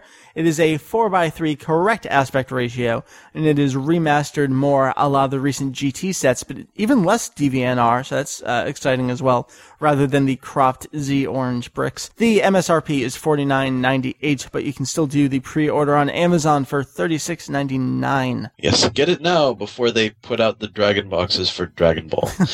Well, see, that's the thing. We don't know what they're going to do. You never know with Funimation. No one can ever make an accurate call. So if you really, really want to watch these episodes, go ahead and get it. It looks fine. It's only problem, and we'll talk about this. I think we'll bring Mark on to talk about it at some point. There are no alternate angles. The only title cards are the English title cards. That's pretty disappointing to me. Yeah. Now, are the subtitles done by Steve or by Mato? I actually don't know. I think the original... I can't remember if Steve happened to do the first 13 or 26 and then Clyde took over. I don't remember what the situation was there on those. By the way, my iPhone's done charging. Oh, fantastic. I'm happy for it. All right, moving on. Same day from Funimation. The Bardock and Trunks individual disc releases. If you haven't been following along with this, it's an interesting situation. They're kind of broken out individual discs from that double feature, which came out, I think, in February 2008. And it is confirmed to be from there with the cropped widescreen. The weird thing here is you can still go get the DVD version of that double feature for $15.99 over on Amazon. These individual ones are $9.98 a pop. So if you haven't gotten them and you want this version of them, you're still better off just getting the double feature version. Last I looked, Amazon had a pre-order for $8.49 on Bardock, but not for Trunks. Again, if you really want these, you're better off either tracking down, I think, the original singles. I would prefer, though, those are hard to get now, or wait to see if we'll get any kind of Dragon Box releases from Funimation. These single discs probably not the most cost-effective or quality-effective for you. Let's take it back over to Japan, though. Julian, on September 18th, a Friday. All right, on September 18th, we've got Dragon Ball Kai Blu-ray, the single disc version of Volume 1. It contains episodes 1 to 3 of Dragon Ball Kai in a 4:3 aspect ratio and in high definition. It's going for 3,045 yen for the standard retail price, but you can get it for 2,900 yen at pre-order on CD Japan and 2,232 yen pre-order at Amazon Japan. But also on the same day, we have Dragon Ball Kai DVD Volume 1, which also has episodes 1 to 3 in a 16:9 aspect ratio, which is cropped, and standard definition since it is a DVD. Now, this is only 1,995 yen, and you can also get it for 1990 at CD Japan or 1561 at Amazon Japan pre-order. So, interesting duality there. Yeah, this is going to be fun to kind of describe accurately and efficiently as we move on through the releases. October is going to be a bitch to talk about with the Blu-ray set and then DVD are individual releases only. I don't know how to describe it. We'll figure it out as we go along. That seems to be it for September, though. October's a busy month, and November's a really busy month, but we'll get there. So with releases done, let's do some emails. Julian, I'm going to read the first one here from Andrew, and then you're going to give me a little bit of info we've dug into. So Andrew says, is there any info on the origin of Piccolo Daimao? We know he's split from Kami, but when? With you guys talking about Bardock and his TV special, I think one of Piccolo and what caused the split from Kami, and also the battle with Piccolo Daimao and Mutaito would make a very good movie or TV special. Good stuff there. We dug into the timeline from Daizenshuu 7, I believe it was. There is some info on at least years and a little bit of dates for events here. So what we got? Yes. So, first of all, Katatsu sends his son to Earth in age 261, and this child becomes an apprentice of the current Kami in age 431. So already we have a gap of a good 160-odd years there. And then the Garlic Senior battle goes down in age 461, and yes, we know this is anime only. But anyway, that same year the whole deal with the Piccolo split happens, and Mutaito seals him away and dies. Now, for reference's sake, Bulma meets Goku in age 749, almost 300 years later. So clearly we have some very long-lived characters in the series. Absolutely. I think Andrew makes a great point. With all of these events, specifically the Garlic Senior battle, and then the split with Piccolo and Mutaito taking him on, with all that happening around the same time, you could do a really compact and well-done TV special and movie, I think, showcasing those events. I know we got a little bit of showcase in the TV version of the original Dragon Ball. I think that was right after Kuririn is discovered dead. Shortly around there, Kame-Sennin tells the story. But there's a lot you could do there. You want a movie here? Well, actually, I wouldn't mind seeing one like that. Be ground that hasn't been covered in much depth before other than a really short flashback, so... Right. Sure, why not? All right, good stuff. All right, why don't you take the next email here from Elliot? Oh, right. Elliot writes us and says, "Hey, Merry Vegito EX Julian," if he's there. Yes, I am. And anyone else that may or may not be there. I recently watched the Jump 40th special, Yo, Son Goku and Friends Return, and I noticed something rather interesting. I'm not sure if you've noticed it or not, since the special has been out for quite a while now, but I feel just like I have to tell someone who will know what I'm talking about. At the point at the beginning, around 3 minutes and 35 seconds in case anyone was wondering, where Gohan is working on the computer, I noticed that two of the desktop icons are somewhat peculiar, specifically the two lowermost ones. The first one is the head of Nekomajin Z, and the one below it is the head of the self-portrait of Akira Toriyama, complete with straw hat and gas mask. Again, not sure if you've already noticed this or not, but I thought you guys and any listeners who haven't noticed this yet would like to know. Keep up the awesome-tastic work. Very good stuff. I think a couple people, when it first came out, did note this. We had some screencasts. But it's a good thing to bring up time and time again. There are some nice little Easter eggs in the special like that. Nekomajin Z, we've got Z there. I like that they're noting he exists. Right, and also it's not the first time this has happened. Toriyama himself has appeared a couple of times in the series. There's an ad for Dragon Ball when Goku visits Bulma in the city. And one thing I noticed in the I think it's the third movie, maybe the second, on Gohan's bedroom wall, there's a poster for Dr. Slump. Ah, very nice. So they're fond of those little in-jokes. All right, thanks for pointing that out, Elliot, for those who haven't noticed it since. All right, we got one more email. This is an interesting one. This one comes to us from Will. Will says, "Hello, Mike, Mary, Julian, whoever else may be there." All right, well, right now it is Julian and myself. I'm Venom Symbiote, and I have a question from my father, actually. All right, where are we going with this? Several days ago, my father somewhat confronted me on the fact that I'm an avid listener and fan of the podcast. He once listened to an episode and told me that, quote, "Anyone who likes Japanese cartoons is weird," which, oddly enough, includes myself. Anyway, as we talked about my extended fandom, he posed the question, what do they get out of doing a weekly podcast? With they being Mary, Julian, and Vegito EX. That's me, Mike. I remembered a previous response that you guys gave to a similar question, with the answer being that we do it to spread the Dragon Ball love and to have fun. My father accepted the answer. However, he replied with one question that was aimed to you guys. My father asks, what are your two top reasons for doing the podcast? He made it clear to me that he wanted 2 responses from all 3 of you, which would make for a total of 6, I suppose. He looks forward to having his email read on the podcast, if you please. And he means no harm. He likes seeing me enjoy listening to you guys, and he simply wonders what makes you guys want to do this. This is a very interesting one. We've had some parents on the show. Julian, your parents have listened and sent emails to the show before. I think with an extended period of time where you weren't emailing or calling them back, they went through me on the show to get to you. I think it's interesting that Will's dad wants to know what's going on. Now, Will know, I'm pretty sure Will is one of our younger fans. He joined up on our forum relatively recently, at least in the grand scheme of things, considering I've been doing the site for, 11, 12 years now. So, we got Will's dad, Julian. Yes. Haven't heard from you in a while. So, now that you're here on the show with me, I started this up, about 4 years ago, the podcast itself. I didn't really know why I was starting it up. It seemed like a new hip thing that was going on, and, at the website, I'm always looking to do something new that someone hasn't done before. Us and Constantine, we all like to do things bigger and better than anyone else has done. So maybe that's one little reason. But I'm going to start with you. I asked you to do this show with me and, the site as well. What do you get out of doing this podcast? Well, for one thing, it's a form of socialization.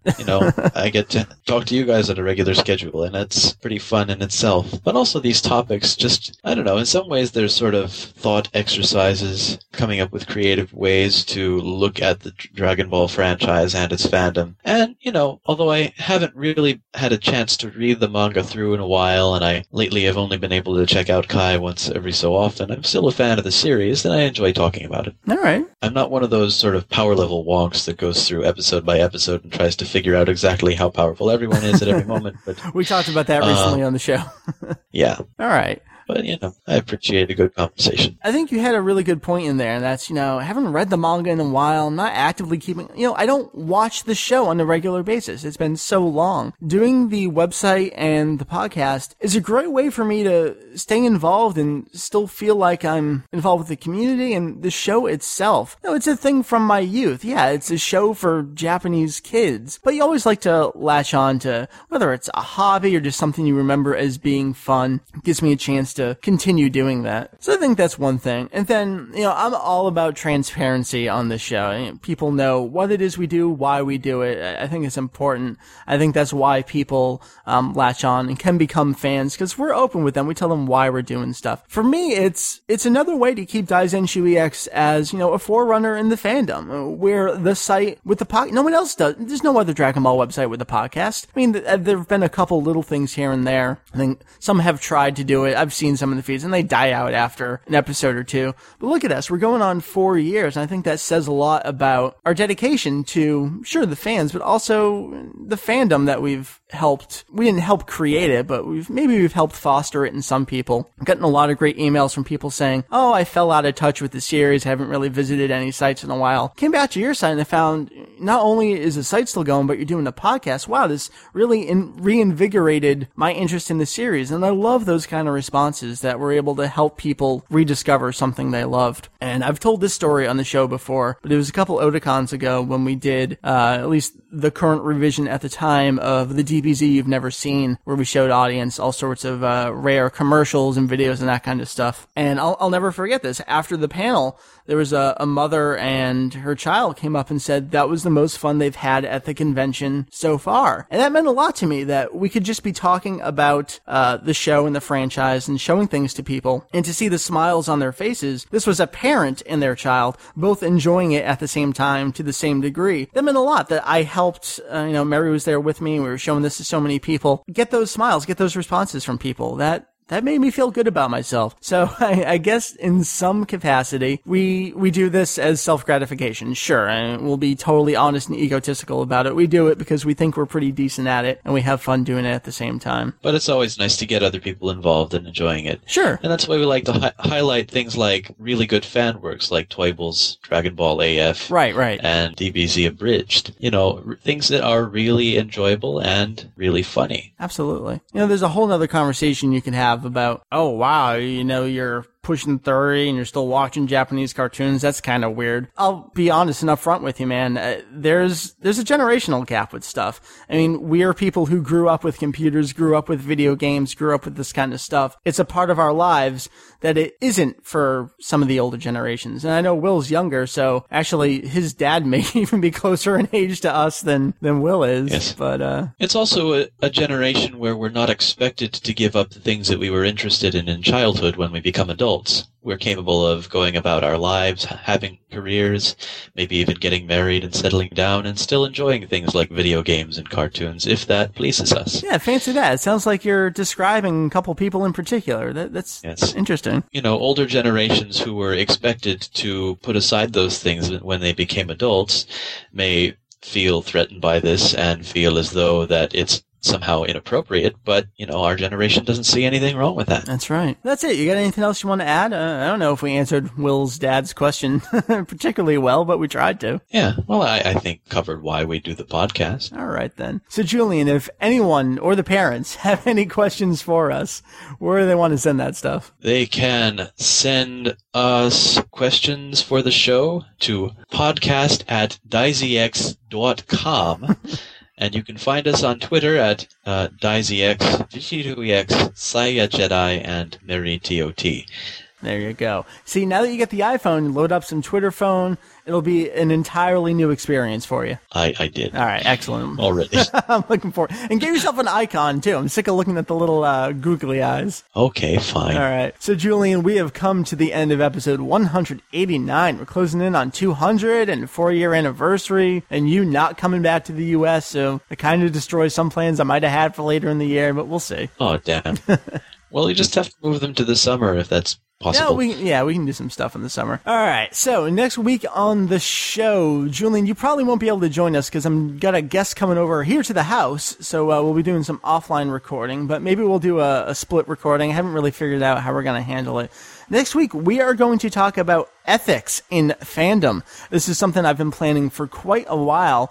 Scott Melzer is actually going to join us, and there's a couple of reasons why he's going to be joining us. Not specifically because of any particular fandom for Dragon Ball, but because he's got some life experiences and job experiences that none of us have. And I think it's going to be interesting to bring that to the table. So very much look forward to that. That does mean that manga review is not next week, and it wasn't this week. I think we're just going to end up pushing that off to October because we've got a guest lined up, and there's some other topical, timely things I want to make sure I hit as they are being released. So if you're a big manga review fan, I apologize for that. But hopefully we got some other great content coming your way. There's also that, Jump Anime Tour DVD special. Oh, yeah, that.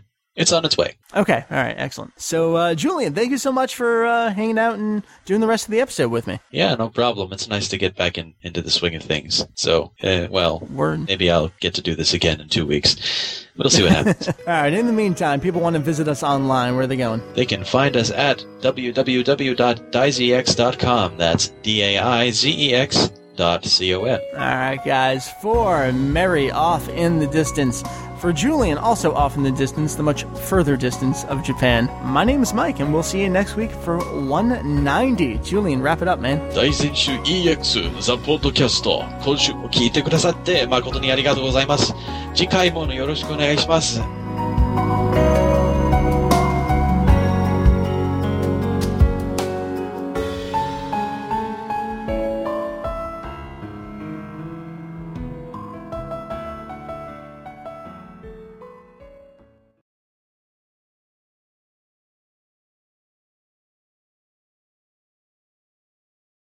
So with regards to Kai, I've been wondering lately, do you feel like some of these latest voice changes just sort of reek of stunt casting? Oh, absolutely, man. Like giving the role of Dende to Aya Hirano? Seriously? Yep. Yeah, I know. Really? Is that absolutely necessary? Oh, dear. I don't know. Maybe they're feeling like they need a little extra something in the ratings, but they haven't been doing that badly. No, they've been doing perfectly fine. It is Dragon Ball. No need for a stunt like that. It's ridiculous. Well. All right. I mean, she does seem to be a fan of the franchise, at least, but which I is thought fine. We were just going with the original cast, you know? Yeah, well, I mean, that's one that's passed away, but still. Yeah, I mean... We don't need a flavor-of-the-moment voice actress like that. Right. Well, she seems to be working hard to turn herself into something else, but we all know how Masako Nozawa feels about that. I want her to speak out more. I want her to just be a bitchy old woman again. Like, little missing, get off my show. I'll do the character. These model/singer/voice actresses who don't actually act. That's right.